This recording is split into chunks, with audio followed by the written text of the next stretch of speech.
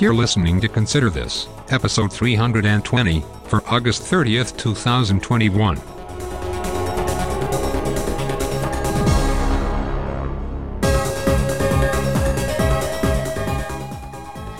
Good morning, good afternoon, good evening, whenever, wherever, and whoever you are. Once again, it's time for conservative commentary in 10 minutes or less. This is Consider This, and I'm your host, Doug Payton, here to regale you with what I think. Well, if you've listened before, I'll be regaling you.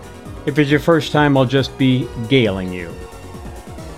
The website is rather lengthy. It's considerthis.ctpodcasting.com, but it might help if you remember that the email address is considerthis@ctpodcasting.com. If you know one, you know the other.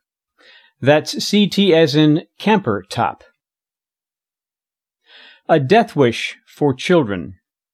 A Reconsider This segment about James Younger, and a quick take on Afghanistan. That's coming up. The Facebook group for this podcast is a good place to find others who listen and discuss the events of the day. Find it at facebook.com/groups/considerthispodcast.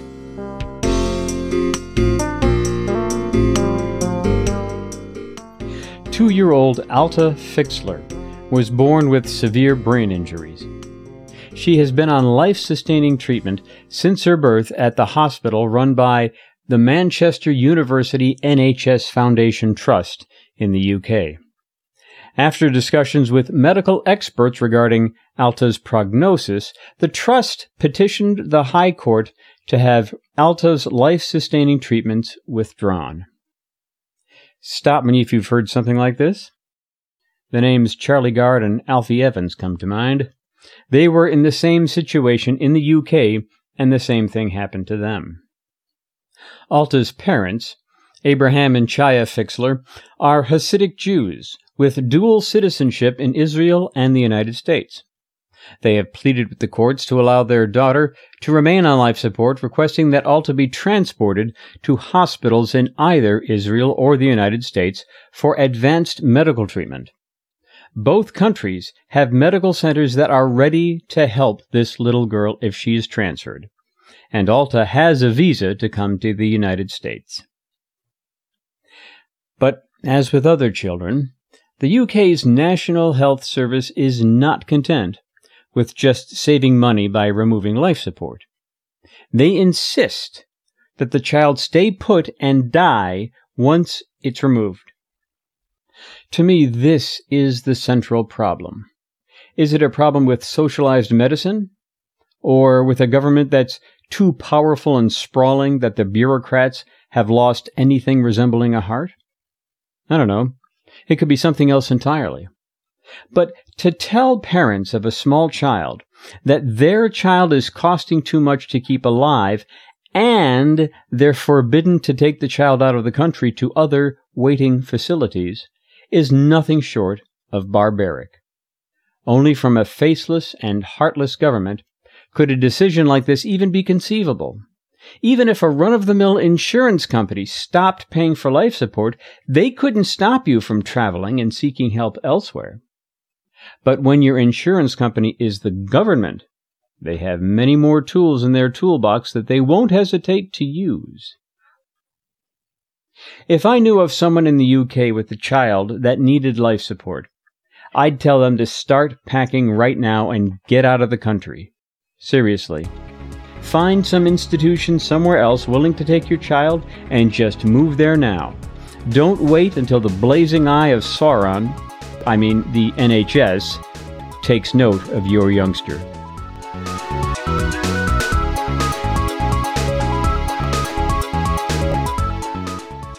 Now I'm going to reconsider this, a segment where I look at the latest news on a topic I've covered before. Back in October of 2019, I related the story of James Younger. At 3 years old, his mom started telling him he was a girl, and referred to him as Luna, after a cartoon girl superhero that James liked. There's a link in the show notes to the original show about James, and you really should revisit that to really understand how things got to this point. When James was 7, his parents divorced. There was shared custody, but Anne, the mom, got a court order requiring that Jeff, the dad, must refer to him as Luna and never say anything at school about him other than James was a girl.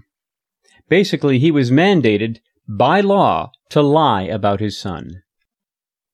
Well, fast forward to today, and I have some good news and bad news.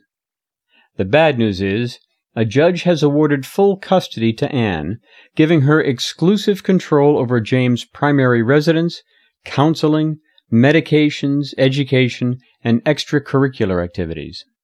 The order allows her to withhold information from Jeff Younger, James's father, quote, regarding the children's extracurricular activity, school functions, school enrollment, counseling, and medical care, close quote.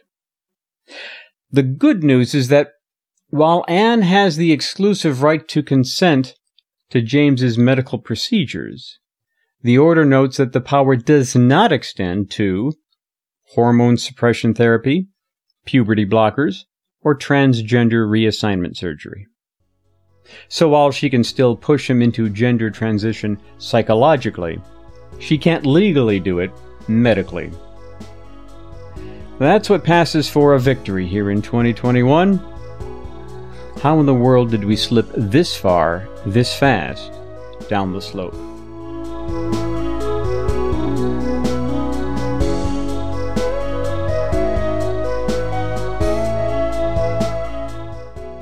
And finally, what can I say about the Afghanistan debacle that hasn't been said elsewhere? From pulling our troops out first before Americans or Afghans who helped us, to criminally underestimating the ability of the Taliban to take full advantage of our retreat, to leaving billions in weaponry for the Taliban to abscond with, to getting rebuked by both houses of the UK Parliament, that's never happened before, to creating a local defense force that was dependent on being able to call in American airstrikes, and then could no longer call them in, so they folded like a broken beach chair. This'll be historic, but not in the way that President Joe You're a lying dog-faced pony soldier. Biden wanted. He ignored intelligence and did it his way.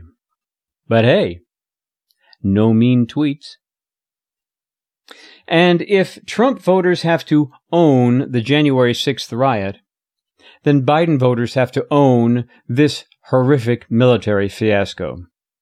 Now, if you don't like having to do that, perhaps this type of blaming isn't really all that helpful. One more thing.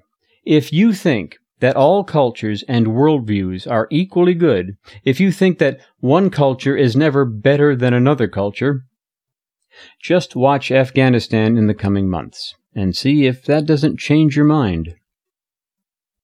Well, that's all from here. Now let's hear from there. See what I did there?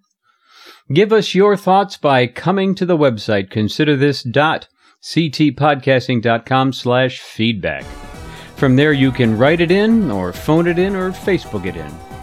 My next episode will be the 20th anniversary of September 11th edition, so let me know your thoughts about that. Where were you when you first heard about what was going on?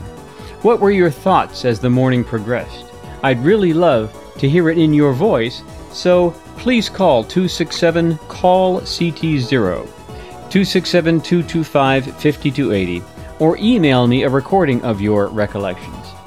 But I will take email submissions as well. Thanks for listening, and I hope you'll stick around as we continue to consider this.